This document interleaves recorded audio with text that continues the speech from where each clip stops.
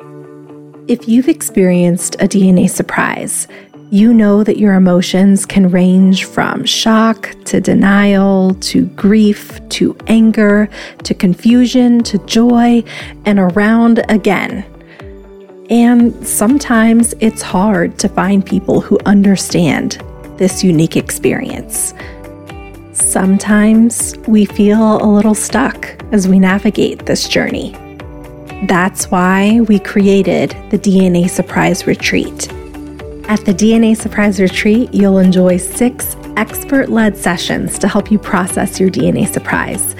You'll eat delicious catered meals, and most importantly, you'll build beautiful friendships with people who understand you, all in a stunning private ranch facility in the Arizona desert. If you've had shocking DNA test results, know that you're not alone. This retreat is for you. Join us September 19th through the 22nd, 2024 in Phoenix, Arizona. Registration is open now. Reserve your space at DNASurpriseRetreat.com. I'll see you there.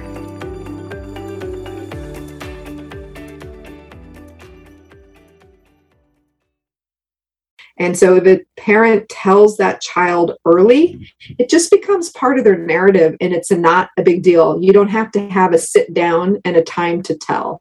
There's never a good time to tell. Mm-hmm. And so I mean, we do encourage people to make it part of their child's birth story. I have 3 children. I tell my children on their birthdays, their birth story. They've heard it, all their lives. Every birthday, they get to hear their birth story. And if it's just incorporated into your natural way of things, it's not a big deal. If somebody has waited, there's never a good time to tell. It's time to tell now. Imagine spitting into a tube, sending off your DNA, and unknowingly turning your life upside down. For me and thousands of others, this is our reality. I'm your host, Alexis Auerseld.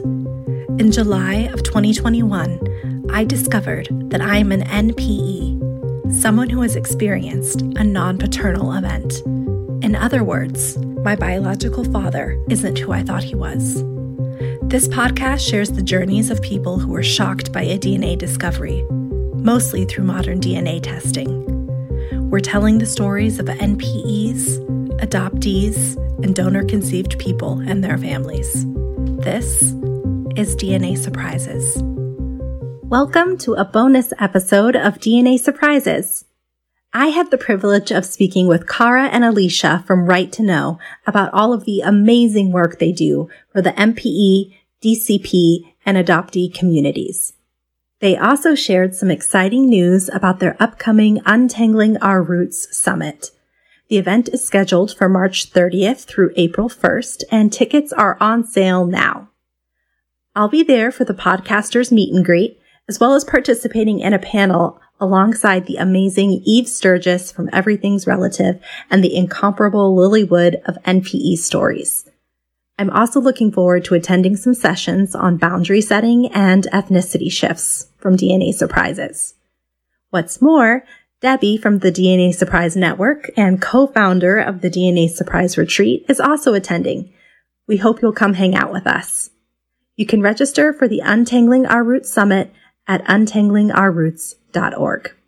I'm so excited to be joined by Alicia Weiss, Chief Experience Officer and Secretary of Right to Know, and Cara Rubenstein Dearen, CEO or Chief Executive Officer of Right to Know. Right to Know's purpose is to advance their fundamental human right to know our genetic identity through education, mental health initiatives, and advocacy. They support people impacted by DNA surprises and misattributed parentage experiences, or MPE, which can occur due to an adoption, assisted conception, or those conceived from a non-paternal event, NPE, as well as those searching for genetic family, and promote understanding of the complex intersection of genetic information, identity, and family dynamics. Thank you both for being here today. Thanks for having us. Thank you so much. Let's start off with how you came to understand misattributed parentage. You both have DNA surprises in your past. Can you share a little bit about those? Well, this is Alicia, so everybody knows out there. My story started in 2014 when I took a over-the-counter DNA test and was surprised with the fact that I was over 50% Jewish and absolutely had no idea about that. And after a 4-year search, I was able to locate my biological father. I had a misattributed parentage. And it was quite a story for me, obviously, as anybody out there knows about these shocking discoveries. In my circumstance, I'm what they call an NPE, non-paternal event, or not parent expected, where my mother had an affair and she was married at the time. And the man that she had the affair with ended up being my biological father. And I had my discovery about 4 years after Alicia in 2018, just a couple of days before my 44th birthday. I had purchased an Ancestry.com test for myself and the man on my birth certificate because I wanted to take my 3 boys to a Finding Your Roots tour of Africa. And when I got my results back, I was 50% something, but there was 0 African DNA. And I look back on it now and I think, oh, how silly was I to even think I would have 50% African DNA? Because, when you're African American in the United States, you're not 50% something if you're half Black. You have bits of different African ethnicities like Cameroonian and Bantu and things like that. So I too discovered that I was half Jewish. It didn't take me nearly as long to find and identify my genetic family as it did Alicia, but it did take a while. And I remember thinking I was in purgatory during that whole time. That stranger in the mirror, my idea of who I was, the context of me being a biracial person was gone.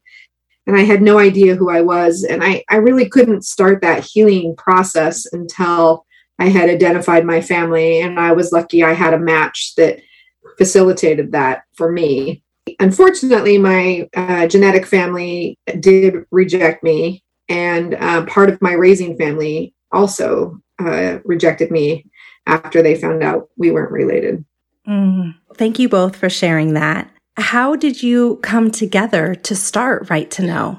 That's a great question. We get asked that question a lot, Alexis, and both of us, we found each other through a community, a social media community, and began a friendship because of the fact we lived in the same area. We both obviously were hurting over our circumstances. I was further on in my discovery, as Cara had mentioned. I've known, since 2014, and it took me 4 years to find my biological family. So, boy, that was awful. I'll just tell you, the 4 years of dealing with that, it left in me a piece of my heart was just continually every day.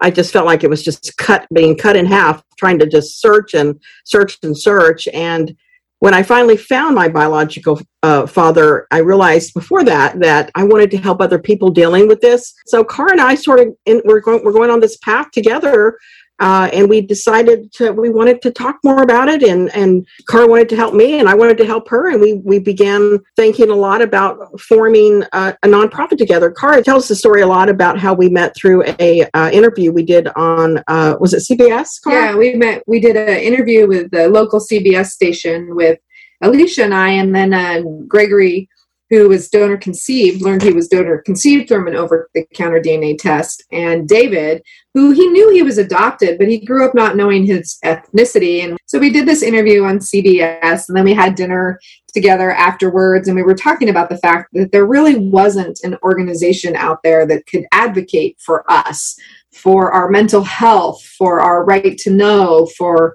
our helping us find our identity. So within a couple of months, we had created Right to Know in September, 3 years in September. Yeah.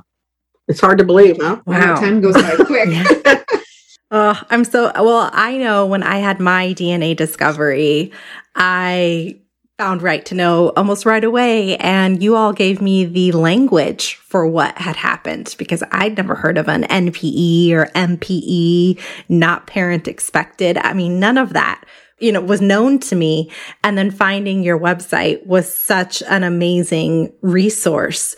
Can you speak to how you support people experiencing DNA surprises? I'll start out, this is Cara, by saying that we really focus on 3 areas. Mental health, education, and advocacy work.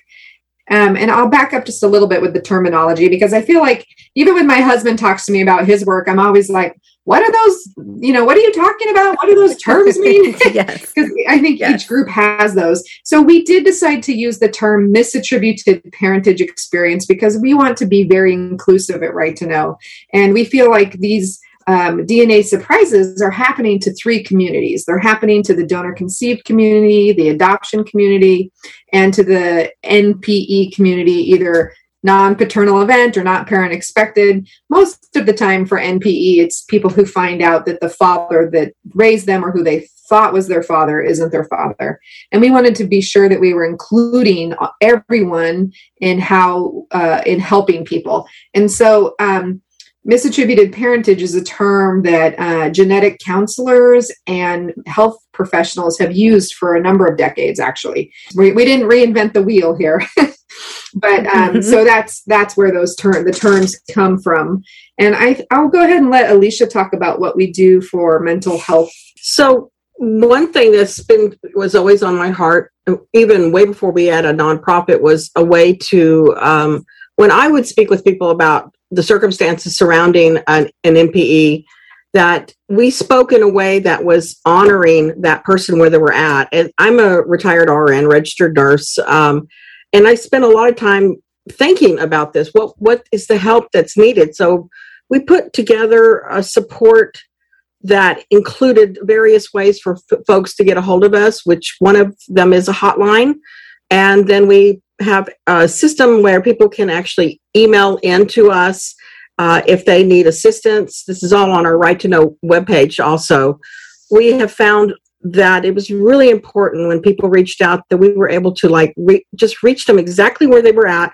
We would get folks that indicated to us they had not found their biological either father, mother, either both, and that they need assistance in that part of their story, just to find that parent, or they needed help with the whole thing where they were looking for a therapist.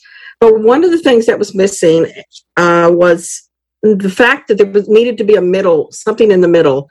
When people they weren't ready or they couldn't afford a professional therapist, we looked at that and we thought, well, why don't we set up a mentor program? And after we got that started, I could not believe the amount of people that was what they were seeking for. And that became a big part of the work that we do is we have a mentor program. It's kind of crazy how many people say, wow, my mentor understands me better than my therapist, or my mentor is more helpful than my therapist. And one of the things that really has developed, we did a study last year of more than 600 participants, and 38% said they had seen a therapist, but a vast majority said those therapists didn't have the training they needed to help them. So we got certified to offer continuing education courses to therapists. And this kind of delves into the education side of things. We look at our educational goals to help therapists be able to help us. So we offer 4 classes for therapists right now. We're working on a couple more where they can come and learn about the issues that impact someone with misattributed parentage so they can better help us. We also have classes for people who have misattributed parentage, like, what is a centimorgan? And what are these matches? And how do I read this? That kind of thing. I've been working on a name change class for a while that I haven't finished, but I'm hoping to get it up there soon. And then we also have just information for the general public. We need to increase awareness for the public about what this can mean. And it's not traumatic for everybody who has a DNA surprise, but for some of us it can be. And how to be sensitive if you know somebody. I kind of look at, the 6 degrees of separation with Kevin Bacon. I think with an MPE, it's more like 2 degrees. I'm sure you've experienced this, where after you have your discovery, like my mother-in-law they had a niece reach out. It turns out her mother's sister had a child and that was sent away for adoption. My neighbor came up to me and said, I have a sister I never knew about. So it's amazing to me after you have an NPE discovery, kind of how much you see this. It's kind of like you see it in the media everywhere too. You know, you start thinking about Kung Fu Panda and Star Wars and all the different times. Yes. It's almost like you can't get away from this. Every time you turn around, it's like somebody in your life and it has this happen to them. And it's like, there it is again, how important it is that we have a way to talk to people about this and deal with these circumstances. I will say, people always say, how many people are there out there? And there aren't perfect studies. There aren't perfect data. On our website, I have source where the data I'm about to tell you comes from. But we think 1 in 20 people have misattributed parentage. That means that more than 16 million Americans are walking around with incorrect medical history, incorrect family history. So I think increasing awareness about this issue, the fact that over-the-counter DNA testing has shifted the needle about secrecy in families, and we need to make sure people have the support they need out there when they're having these discoveries. Absolutely. Kind of going off of that, are you all seeing a sharp increase in the number of people contacting you for support? Because, more and more people are taking ancestry tests and 23andMe and everything. You're right. That number has gone up so much. I don't know if we said this earlier, but we are one of the resources for Ancestry.com. So if somebody gets a surprise on the Ancestry website, which is, where a majority of the tests are done besides 23andMe, and they have a surprise, they're going to end up probably contacting us. And so that is, you're right, it has definitely increased. And we've seen it on our hotline. We've seen it through emails we get. And we're also seeing international emails that we're getting from people like wanting help or assistance with coping with their surprise. Or identifying genetic family. Because really, I mean, it's so hard to heal without knowing who you are. There's plenty of people out there who are on that hard road, but we definitely want to try to help people identify family, and everything we do is free, obviously. I think also one thing that stops people from reaching out is shame. And I think, the shame of their conception, the shame of not knowing, like, why didn't I know this or realize this? The shame for their mother, if they're the product of an affair. And I hope we can try to help people work through that and help them with what they need to move more on a path of healing. Secrets fester. Yeah, I mean, just off of what Cara said, I obviously I've known a really long time now, since 2014, and it's easy for me to say this, but I'd like to normalize what we're dealing with. Mm-hmm. If we could normalize this and make people realize there's nothing to be afraid of, there's nothing to be ashamed about. I'll give you another example of a call. I actually received a call off the hotline, and this ended up being of multi-family members involved. But the call came from somebody that was needing help with the DNA site, and it ended up, they found out that their uncle was actually their biological father. And so the kids then became not only cousins, but, half siblings. And this was such a shock to the other side, the uncle's children. And they were having the shame factor play into it. Like, I can't believe that my parents this would ever be.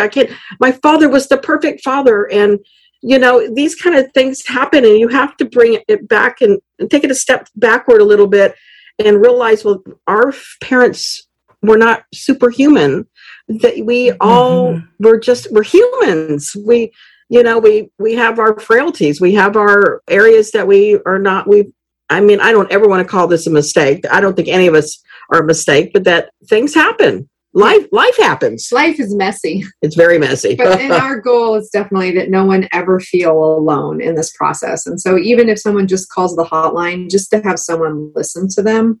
I don't know about you, but I totally felt like, oh my gosh, I'm the only one that this could happen to. Oh, yeah. And so when people call the hotline, is there somebody there that will answer, or do they leave a message? How do they get in touch with with you and your support system? There's two ways on our website. Some people don't, it's even too much to call. So there's a button on the website where you can ask for help, and we will reach out to them either via email or a phone call, however they request. Or if they call the hotline, we try to answer it. These are all volunteers who staff our hotline who've had an MPE. So sometimes people leave a message. Sometimes the call is answered directly. We try to call back within 24 hours. Sometimes people are needing help. If anyone's in crisis, we ask that they call 911 for help, because we want to ensure we're not mental health providers. We're there to listen and refer to mental. We do have a directory of therapists that we refer people to. And if someone's not on the directory, we will find them. Sometimes we spend weeks looking for a mental health person who has experience helping them in their state. Plus we deal with insurance. I mean, we don't deal with it, but we try to find a therapist that has the insurance the person needs. It can be quite a process, which is why the mentors can be so helpful in the interim. Yeah, that's great. And I mean, I will say Right to Know, I think, has the most comprehensive resource list that I found, and have definitely used it myself. There's links to identify therapists in your state and just tons and tons of great information. So thank you for all the work that you've done to pull that together. I want to talk a little bit about the advocacy work that you do. What kinds of things do you work toward so that we all have the right to know our genetic identity? I mean, that's ultimately the goal, right? It is a fundamental human right to know your genetic identity, full stop. And I say that knowing that that's a very complicated thing to say, because we all come from unique situations. We advocate for telling people about their unique conception from birth. The mental health field has definitely shown it's in the best interest and mental health of the child to know that they are not genetically related to one or both of their parents.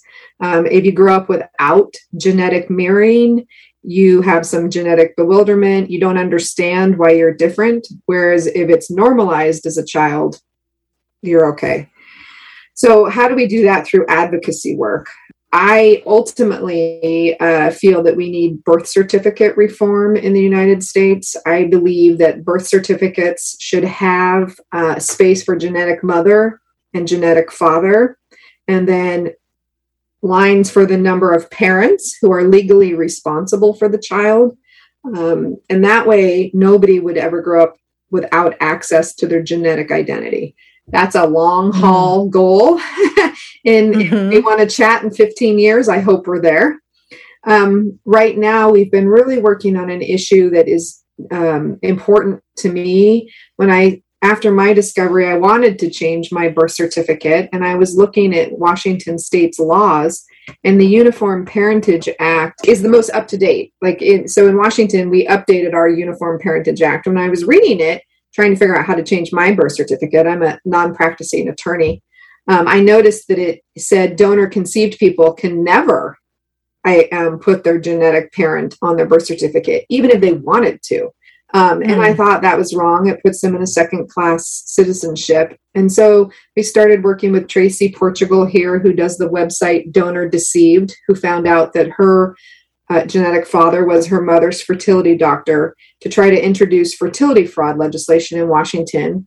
And since then, we've branched out into 5 states, and we're very excited that last week, the governor of Iowa signed our bill into law, codifying broad-based fertility fraud, making it a crime if the donor lies about his information. Most people don't understand the fertility industry is highly unregulated, and there's no checks or balances. And everyone's like, oh, it's like a dating app. Yes, that's true. The people scroll and choose the gamete provider. But there's no, when you go to a dating app, you're going to meet that person, right? And you're going to know if they're telling the truth about their PhD or their medical history eventually. You get to interview them almost when you see them for the date.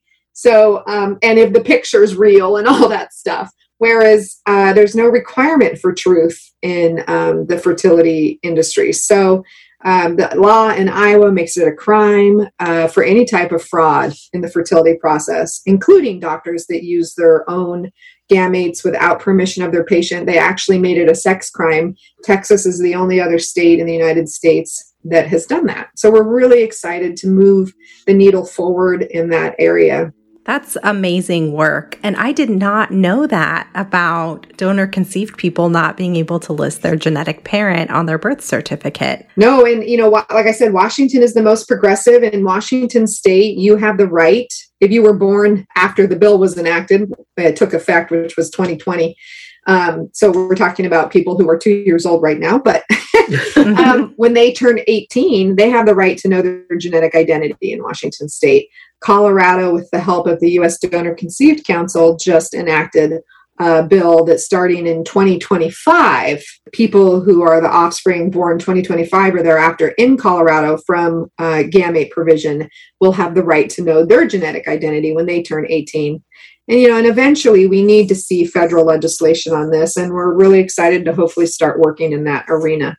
Yeah, I think the birth certificate conversation is just so interesting because it's something that really comes up. And I've had guests on the show that have been very emotional about the fact that their birth certificate isn't accurate. And I think that's just amazing work. Let's check in 15 years, like you said. I mean, the problem with birth certificates, what most people don't understand is what is a birth certificate for in the law? A birth certificate in the law is who's responsible for a child. It has nothing to do with genealogy. But from a societal perspective, my great grandkids are going to get that assignment in elementary school, right? Where they make their family tree. And I want them to be able to see their rich Jewish history. I have some very fascinating relatives now in my family tree, and I'd love for them to be able to do the research and have the documentation for that. But then on the flip side of that, my African heritage from growing up influenced me greatly. And so I really would like to be able to see a way that we can have both of those things on our birth certificate, that it's not an either or choice where you're choosing between maybe the man who raised you, even though my birth certificate father didn't raise me, or your genetic father. We shouldn't have to choose those things. What is something that people maybe don't realize about the MPE experience? It's been interesting to me since it's been so long for us, and I always thought, I'm going to figure this out, tie it in a bow and put it in the closet and I'm done. I solved my MPE. And I've realized that's just never going to be the case. There are certain things that come up that can be triggering for people about their MPE, and I've had that happen to me when I'm least expecting it. So this is something that we will carry with us. It gets easier over time. Alicia and I, after talking with hundreds of people about this, 3 years is what we see. It takes about 3 years to fully feel like you've righted your ship and you're back on course a little bit. Everybody's different. But that 3 years is... one thing I wanted to say, like when somebody goes into, like, say, therapy or something, everybody's trauma, they have to define that for themselves, Alexis. I mean, what you go through is going to be different than what I go through. And so when you determine what is it that you need to go through, you begin to find yourself again in that stage. You're kind of connecting with yourself. A therapist may help you with that. And then that person also, we got to find out where they're at. What is it they understand about their situation? Some people are they're blown away. They don't know what to think of any of it. Others come to us completely, they really get it. They know what's going on, but they are sometimes in worse shape than the one that's just, like, I don't really understand any of this, but I think I do. And so it's building those skills up. And then when you realize they're finding out where they're at, and if they're angry or whatever's going on, and they're really clearly traumatized, when we start helping people, we start poking through and trying to find ways to where healing can start from the trauma. And, that is, it's a tough road to go. We talk about this all the time. How many years does it really take for us to finally feel normal? For us, we feel like it's 3 years. And you think about that, 365 days times 3, that's over 1,000 days of when you finally find this out. And I don't even think that is, where you just finally are feeling like, okay, I can wake up and not be thinking about it constantly. Mm-hmm. So that's probably what I'm saying when I say 3 years. It's a constant ache in the heart. Well, and not everybody is traumatized from their discovery, and we all react to these things differently. the number one word in all of our talking to people and in our surveys that we've done is shock. I mean, that's the number one word that people use to describe their DNA surprise. Yeah, but you're right. Everyone's experience is so different, and some people don't feel traumatized. I think a lot of the people that come into the support groups that we see, and the people that I've talked to for the podcast, their experiences generally seem to fall along the trauma line, but not everyone is like that. I've talked to some people who have a lot of, compassion for their parents and understand why they made the choices they made, and seem to be pretty well adjusted. So yeah, it's true. The experience is very different for everyone. Both of you had an ethnic shift as a result of your DNA surprise. And as you know, I did too. What resources do you have for people that have had that component to their DNA discovery? We do have 2 private Facebook groups that get to this, where we can talk about those ethnic shifts. Because when you find yourself part of a new culture that you don't have the cultural experiences or the words to use because you didn't grow up in that culture, sometimes you have questions that are uncomfortable. You don't mean anything in a fashion, but they might be interpreted in a certain way if somebody didn't know the context. So we have a private Facebook group where people can come and talk about some of these issues and questions, concerns, amazements, whatever it is that they want to talk about with their ethnicity shift. We also have one for Jewish identity as well. I will say for me, I mean, you have imposter syndrome is a big issue, I think. When you have an ethnicity shift, I think imposter syndrome is a big issue for some people because you now have this culture that you don't have the language, the lived experience, the foods, the history with, but you're curious about and you want to know more about maybe. And you maybe even look like you belong in there. I know for me, the first time I went to temple, if I didn't open my mouth, everyone thought I belonged. But as soon as I started talking, it was clear that I didn't have that lived experience to take with me. So what I always say to people, if you have an ethnicity shift, make sure you have people you can talk to, like in our private Facebook groups. But what you need to do is start building some of that lived experience in that culture, little by little, whatever that means for you. Maybe it's just starting to watch some movies associated with that culture. That's a thing that you can do on your own and gain some confidence. Read some books by authors from that culture. You can do some language studies. We have some amazing webinars that we've done throughout the rest of the year. We have webinars once a month on different topics. And we did one about language, things that you can do to start learning your new culture's language.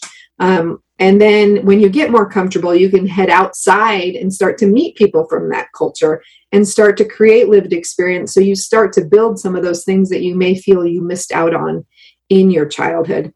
All of our webinars are available on our education site, MPE-education. And there's some great ones out there. The language one, we have one talking about these ethnicity shifts that's fabulous. It's actually one of my favorite ones. The therapy directory that we created was actually created because largely made up, the psychotherapists were those we needed people that could deal with some of the issues you just mentioned. And we actually have people of color that are therapists in our directory. And when we are specifically asked for those kind of people that need help, we try to get folks to the right people to talk to, because I think more than anything, we just want to make sure the resources are out there for people and they have a place to go. Oh, that's amazing. And yes, Cara, all the things that you mentioned, the imposter syndrome and ways to connect. I mean, those are definitely things that I've experienced, and I'm sure other people that have had an ethnicity change through DNA surprise can relate to. So thank you for speaking to that. It's so scary, Alexis, because I know for me, I really wanted to learn more about my Jewish identity, but because my genetic family rejected me, I didn't have that avenue. And so we need to take baby steps until we're ready to take bigger steps. And I now have built a beautiful Jewish community for myself. And I really encourage people to start small and work their way out in their comfort zone, whatever it may be, whatever they may have discovered about themselves in their new ethnicity or new identity from their DNA surprise. Now, you all have a summit coming up next year. Can you share about that? Yay! I'm so excited. We are very excited about that. Oh my gosh, there's so much to say about it. We have been working on that. I don't know. It's probably been almost a year in the thought processes and then several months of getting that off the ground. We are partnering with NAP, which is an adoptee organization out of Indiana, and have plans for early, I guess, spring, end of March, early April. And we'll be putting out more announcements about that. But we've called it Untangling Our Roots is the title of it. And we do have a website for that. What is the website again, Cara? UntanglingourRoots.org? UntanglingourRoots.org. Yes. The social media handle associated with it is Summit Roots 2023.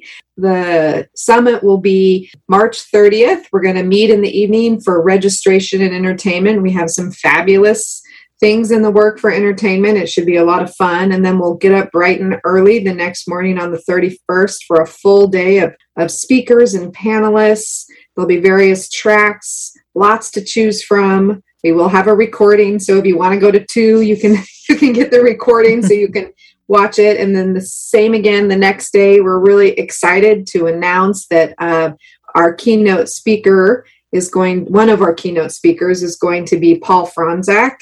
And if you don't know about his story, you should definitely look him up. If you look up Franzak Foundling online, you can find his story. He's going to be an amazing speaker, and we're really excited to have him. Tickets are going on sale shortly, and we're really excited about that. We're going to have early bird special and then the standard ticket price. So when we announce tickets for sale, get them while you can, because we're going to have a limited number at a discounted price. Yeah, I am excited about it. We didn't mention the city yet, but the city is going to be in Louisville, Kentucky. And it's going to be exciting because I wanted to pick something in the middle of the country. And when we got together with NAP, we were thinking about where this would be a great place where people could hopefully drive to. It would not be that not everybody would have to fly to it. We live in Seattle, Washington, so it's a flight for us to get there. But we've got friends on the ground in the area, and it's just exciting. We have a lot of good things planned. Yeah, there's going to be some great panel discussions, like the commodification of our conception, genetic mothers on a panel, genetic fathers on a panel. We'll have a therapy track where we can meet and talk with therapists. There's just going to be so much there. It's going to be such a great event to connect, to learn. And the whole goal of the summit is to unite our 3 communities with an amplified voice to increase awareness about genetic identity. That's so amazing. So we will definitely include links to purchase tickets and to the summit and Right to Know and everything in the show notes. But for listeners, can you go through how they can best connect with Right to Know? We have various ways to connect with us. Obviously, we have our webpage, righttoknow.us, and on there is we have areas where we have our toll-free number, and then our also just how they can connect if they need help. And that the email is there on our webpage. We have our Facebook pages too that we had brought up, the social media, Instagram. We're on Twitter. We have very robust groups on Facebook. One is called MPE Life, Misattributed Parentage Experience Life. That has been an absolutely fabulous group that is inclusive for all 3 of our communities. We've got the Cross Culture Connections. We have a Jewish group, and we can add, we'll have you add all that in your notes for folks to go to. Am I missing? Yeah, we also have a Facebook support group for family of people with an MPE. So like genetic moms, raising moms, siblings. We found they are wanting their own space to support each other in the process. So we have that as well. Our social media handle is Right to Know Us, and that's for Twitter, TikTok, Facebook, Instagram. All of the social. Yeah, all the social. We have the same handle, which makes it easy. And then our hotline number is 323-TALK-MPE. And so that's how people can reach out to us. And our email is info@right2know us. And I don't know if you want to put this in when I was talking about Paul, but Paul Franzak's website is Foundling Paul. And I encourage people to see or read about his story. It's a very interesting story. Great. So I know Right to Know is a nonprofit. Are you a 501c3? Right to Know is a 501c3. Everything we do is based on donation. We encourage people to donate. I like to tell Alicia, if everyone would just donate $5 a month, if you had an MPE and you sign up to donate $5 a month, we would love that, or $10 a month. That would enable us to provide the services, to continue to provide the services that we provide for free. We can have 5 outreaches in a week, and sometimes we can have 30 outreaches in a week. And all of those people are looking for someone to coordinate these services for them, meaning finding them a mentor, finding them a therapist, finding them a search angel. We like to follow up to make sure their needs are being met. Finding the therapist can take time, and everything we do is based on volunteers, but things do have expenses, insurance, websites, all sorts of things like that, that people don't really think about. So yes, please, we encourage you to donate to Right to Know. And are you currently seeking volunteers for anything? We are seeking volunteers. We're always seeking volunteers. If you'd like to volunteer as a mentor, please reach out to us. We do trainings for mentors periodically, and there should be one coming up relatively soon. Right to Know was founded on the principle that it's a fundamental human right to know your genetic identity. And through that, we do mental health initiatives, education, and advocacy. And we work with other partners and organizations and groups, but we only work with other groups that promote inclusivity, engagement, and our community's well-being, as well as our right to know our genetic identity. There's so many different avenues to healing, and I think we need all these different support groups and organizations out there for each other. And I encourage people, when people reach out to us, we encourage them to check out all the different support groups that are out there, all the different organizations. There's not a one-size-fits-all answer to a DNA surprise, but at the same time, we need to be inclusive. We need to engage with each other and promote the healing process within our communities. Well said. So these are 2 questions I always ask everyone, and one of them you've already answered a lot, but it's all right. We're going to jump in. What advice would you offer a parent who may be keeping an MPE from their child? We've thought a lot about this. As I said, we're in the process of creating a class for therapists to help their clients tell their children about their unique conception. And while it's hard sometimes when you've had a DNA surprise yourself, to realize there are times when it can be very difficult for the truth to come out, for physical safety, financial well-being, meaning like maybe a mother, their significant other would leave them and they would have no support for their child in the current circumstances. Or maybe they're in a situation where there might be violence or retribution for having the MPE disclosed at that time. We always encourage disclosure regarding an MPE before the child can create a memory. And we actually have a sheet on the mpecounseling.org. It's also on our right2know.us website on how to talk to your child about being donor conceived. And we have one that should be finished shortly on how to tell your child they're adopted. And we're in the process of working on one to how to tell your child that they had an NPE. We encourage children, we encourage parents to tell, but we also understand there are times when telling may not be the right choice, and we have to respect that. However, when a child reaches adulthood, even though we all know it's in the best interest of the child to know earlier, for reasons that I just said, sometimes people cannot disclose, but when that child does reach adulthood, they do have a fundamental right to know their genetic identity. We have support. We actually have people who call our hotline, mothers to say, I heard you on the radio, or I read an interview with you all, and I want to tell my child they're donor conceived. I want to tell my child that the father that raised them isn't their father. And we do have mentors we can connect them with. We do have therapists we can connect them with to try to help and make that transition and that telling an experience that will be as successful as possible. Yeah, I mean, I like how Cara just, defined our stance, because as we truly are, we believe that with all our heart. However, it is an uphill battle when we have conversations with people and say to them, this is what we believe and what we believe is right.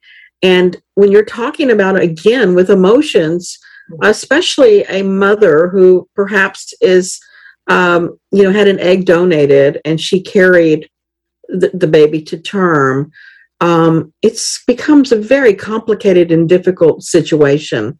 So we try to stay very sensitive to whatever circumstances that come our way, but we're never going to waver about how we feel about that, about the right to know. I know Right to Know is all about resources and advice and support for people who have experienced misattributed parentage.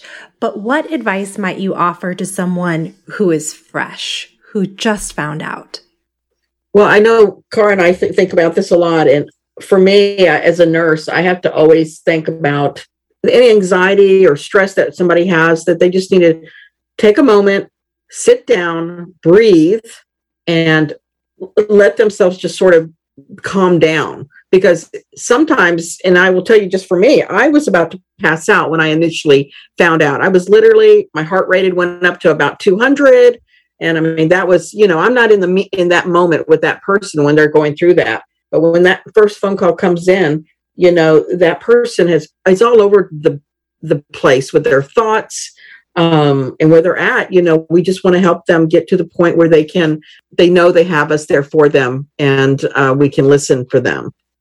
It is the most craziest experience when you realize you've had your DNA surprise. And some people, we were talking to a gentleman, he had taken his DNA test 4 years before, and it took him 4 years when he opened it, and he was like, oh, Yeah. So, it's not always when you first get your results That's that true. You understand that Very what true. Those results mean. But when you do get to that point, I don't think we could say it enough. You need to go slow. You need to go slow. You should not be making any big decisions. You need time to heal and process. Your brain is in fight or flight, and you need to move yourself out of that. And that's not an instantaneous thing. You can't just take a deep breath and everything is better. You need to take a deep breath today and tomorrow and the next day and figure out how to move forward for you. And that takes time. The biggest advice I think that Alicia and I can give is to go slow and to focus on you. I know for a lot of people, and myself included, I take care of everyone else. I'm constantly running around doing for my family, for others.